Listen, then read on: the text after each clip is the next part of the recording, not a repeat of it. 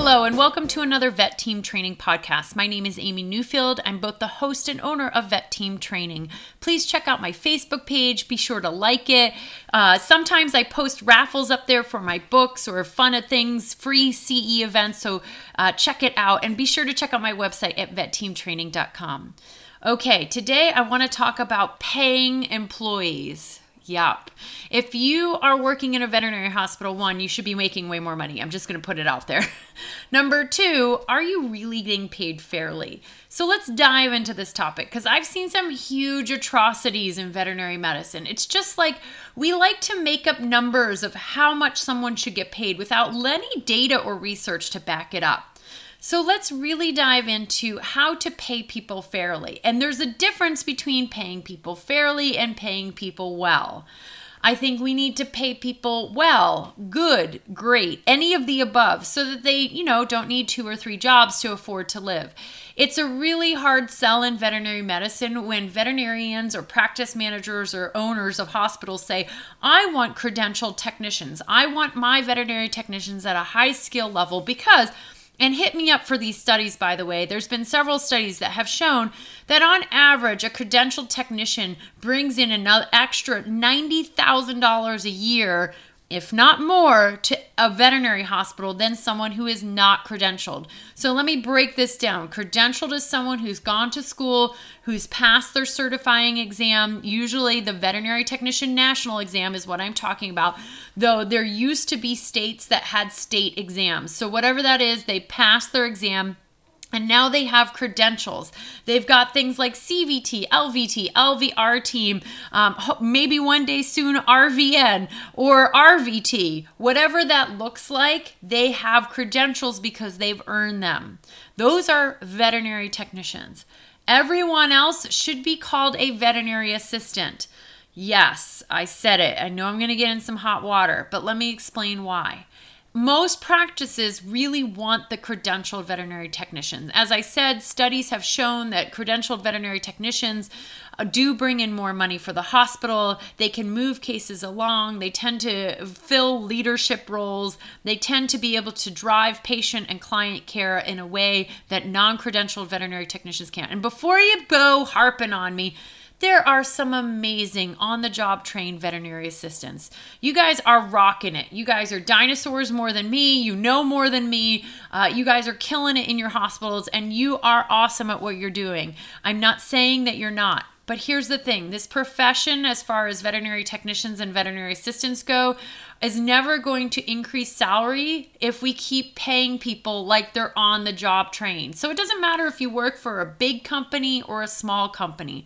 Everybody wants to pay the lowest amount possible for labor. That's just called business. That's the way business works.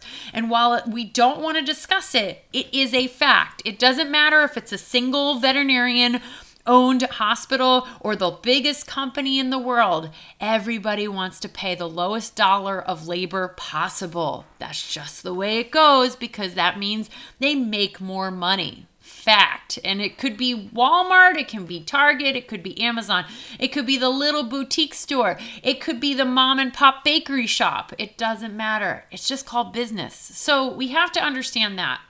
But that said, these salary ranges that we are currently dealing with and why veterinary technicians and assistants and front office are getting paid so low is because they date back to the dark ages when education really wasn't a thing. The first veterinary technician school started in the 1970s. And so the profession of veterinary technology is actually pretty young. So when we think about it, most people in the 1960s and 70s were on the job trained. We paid them a very low salary and we didn't expect them to do too much. But now at this point, we expect them to do a lot more. And yet the salaries really have not increased. I kind of talked about this in one of my other podcasts. Check out the one on sustainability of the profession. So hands down, people should be making more money. But there's a difference between paying great and paying fair versus unfair. And so let's dive into the fair versus unfair because that's really the point of this entire podcast. I mean, as you can tell, I'm super passionate about the wage issue for every veterinary professional, no matter the position. But that's an entire other podcast. And again, check out Sustainability of the Profession for that podcast, where I kind of go on a bit of a rant about all the issues in veterinary medicine. So how do you know if you're being paid fairly? Do you know whether or not your employer is paying based on favorites or actually expertise? Well, one, your employer should have some semblance of a pay scale. And my guess is the vast majority of hospitals don't actually have pay scales. They started off with these salaries and now they just make up random numbers. When they have someone with some skill or knowledge coming into the hospital, maybe they'll pay them a little bit more than somebody that's currently in the hospital, or maybe they'll pay somebody a little bit less. At time of performance reviews or raises, just general numbers are made up. I'm not kidding you. There's really no science behind any of it, but there should be. So here's my challenge. First of all, you should have skill levels in your hospitals. This is true even if it's a veterinarian, because veterinarians have different skill levels. They have different levels of experience. You may have someone who's an amazing surgeon or someone who is great at doing internal medicine, and they bring in different revenues and different clientele. And you should also have skill levels for your front office, veterinary receptionists, and you should have skill levels for your veterinary technicians and different skill levels for your veterinary assistants. And so we should separate out absolutely credentialed versus non-credentialed veterinary technicians or assistants, because if we fail to just group them all together, then what's the point of education? So in order to put an onus on vet education, in order to make education of value, you need to have separate pay scales and separate skill levels for those individuals. And again, we can argue about this. I know that there's some people who are going to disagree with me, but that is the reality. If you want to move the salary forward in this profession, well, then you need to put an onus. You need to make education valuable. And the way that you do that is to give more money to those who are educated. If you don't want to put any money towards education, then there's really no point to education. Why do we even have credentialed technicians? And then we can pay the lowest dime on the dollar for labor, and that's called a veterinary assistant. That is just the way business works. So again, we can't pay somebody the same if they aren't educated with the same skill set and knowledge. We want to pay somebody who's gone to college who has the same skill set a little bit more. And again, we're going to pay some veterinary assistants more than veterinary technicians who are credentialed, because those people have been in the industry 10 or 15, 20 years. They're running your hospitals. They're doing a great job. They just didn't go to school. But if you have somebody with the exact same skill level, the same knowledge, same years of experience, the person who is credentialed absolutely should make more. Okay. So now that we've dived into the fact that all jobs should have different levels, different skills, or at least salary ranges based on years experience, we now need to create those. And this is what paying fairly is all about. We need to make sure that we can justify why we are paying someone the way they are. And it's not just based on years experience, because I've seen hospitals fail in that. I've seen pay scales where it's just based on seniority. And I'm sorry, but if you come out of school or if you enter this profession and you never increase your knowledge or skill, then why should you be paid more? You shouldn't. If you don't constantly go to continuing education, if you constantly don't challenge yourself, if you learn zero new skills, if you're still giving steroids like they're water and acepromazine like it's going out of style and using thiopental to induce patients, well, then I'm sorry, you should definitely not be paid the same as someone who has evolved with medicine. That's just the way it goes. So your pay scales can't be based on years experience alone. And so this becomes tricky for your veterinarians. So veterinarians have skill sets just like veterinary technicians. And it can be, things like just gross that they bring into the hospital, the financial money that they bring into the hospital. But it also may be things like leadership skills that they develop, or, extra skills that they're willing to contribute to the hospital, or years of going to continuing education. Should we pay a veterinarian more who has, say, really challenge themselves in their own career? Let's just say we have two veterinarians. They both have 10 years experience. They're both amazing and they bring in the equal amount of income into that veterinary hospital. Okay. So the veterinarian A is amazing, and same with B. But B, veterinarian B, actually goes above and beyond. She has continuously gone to continuous education. She learns all the time, and then she brings her knowledge back to the hospital. She loves to educate veterinary technicians. She also loves to give new skill sets to veterinary assistants. She's also someone who's a real leader on the floor. Should that person not be paid more? They should. So why can we not create pay scales that add those characteristics into what a veterinarian could be making more than another veterinarian? Right? Because now we've justified why that other individual is going to make more. It's because you have now shown that you are improving your knowledge consistently. You are giving back to the team that you are part of. You are now educating those on top of this while also educating yourselves. And in that moment, that person should absolutely make more money than veterinarian A. So that's a challenge for creating pay scales for veterinarians. But as far as technicians and assistants, and again, they should be separated out. Please don't make me stay on my soapbox for too long. We want to make sure now we're talking about technician skills, but also characteristics. If we have two, say, veterinary technician specialists in internal medicine, and they're both awesome and they both have 15 years of experience and they're amazing, but technician B is someone who trains the other team members. Technician B is someone who is kind and caring to everyone. Technician B is someone who helps the veterinarians out and helps to mold the culture of the hospital. Should that not be a characteristic that we want to pay more money for? Absolutely. And so why can't that be built into the skill level where it says trains lower level technicians? Offers 1 to 2 webinars or continuing education seminars a year, whatever that looks like. If someone can do that, why would we not want to pay them more than someone who's doing less than, but also equal knowledge? We should put more money in that person's pocket because they are going above and beyond. So when you're building out your skill levels, it's not just, oh, this person can place a catheter and this person can't. It also has to do with personality and characteristics that we want to see in our hospital's culture. And this is same true for the front desk. And so for our front desk, we can have various skill levels, 1 through 3 or 1 through 4, where we challenge them. And I want you to think outside of your box in terms of your organizational structure. And I've done, I think, some podcasts as well as a blog on organizational structure in the hospital.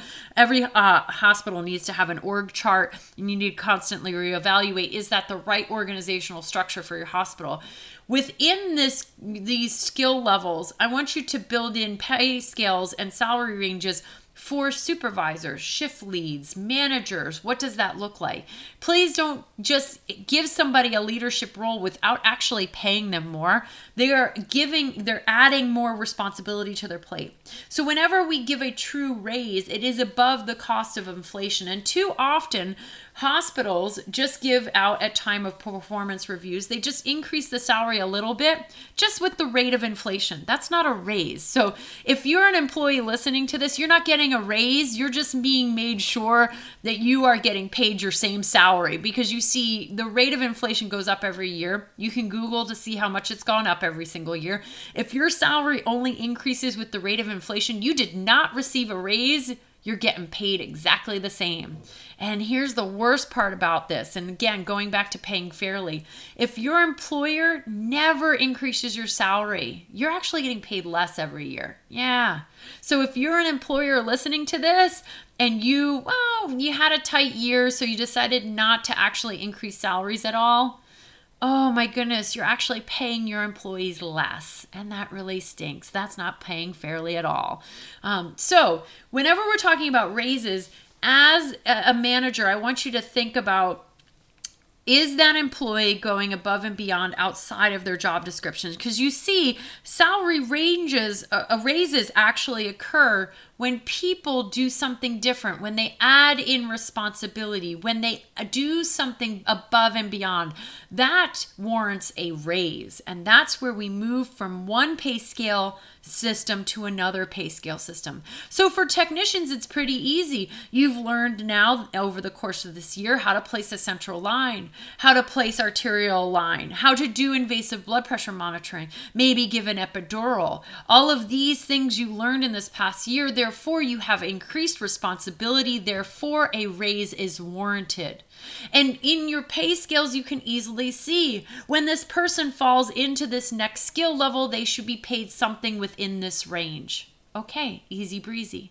For your veterinarians, a little bit tougher, right? But again, we can look at characteristics, what they give back to the veterinary hospital and what they give back to the team, and whether or not they've gone in above and beyond. And if they've added more responsibility to their plate, they get a raise.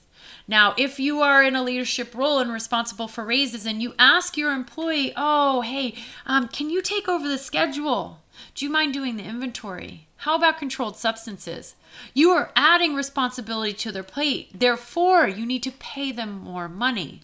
So if you are hearing this and you are the employee who's taken on the additional responsibility and you are not being paid fairly, because you've taken on more responsibility and received no actual raise, then go ask for a raise, because what you do is worth something to the hospital.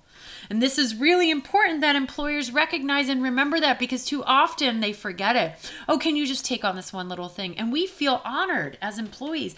They're asking me, of all people, to do controlled substances, to do this, to do that, to do on schedule. Maybe that means I'll be moved into supervisor role.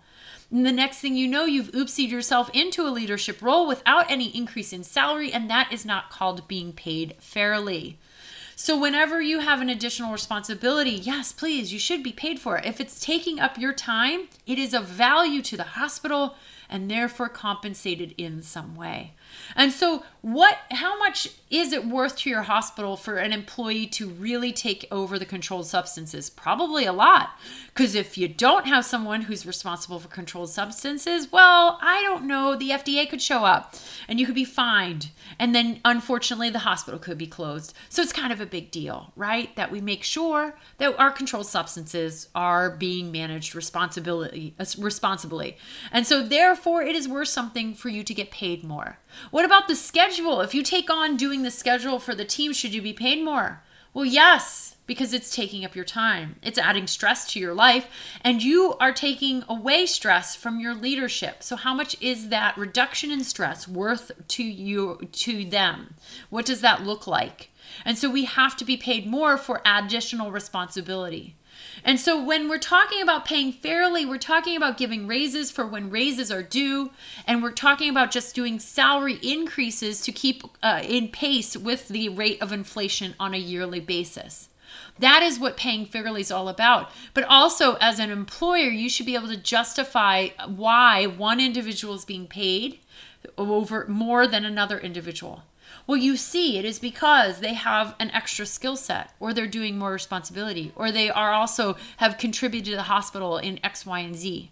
If you are just simply placating individuals who are threatening to leave with salary and increasing salary willy-nilly and going outside of your pay scale, then you're no longer paying fairly. The problem is that we're all short-staffed, and when people start to threaten of leaving over salary, we just give them money. And now we voided our entire pay scale range because we just threw money at a problem. But the problem isn't money. The problem is this person is unhappy because they're burned out. And no matter how much money we throw at them, they're still the same caseload. They're still the same overworked. They're still stressed. The money isn't going to solve any of that. That said, your pay scale should be a good salary, ideally great, so that they can't blame it on the salary.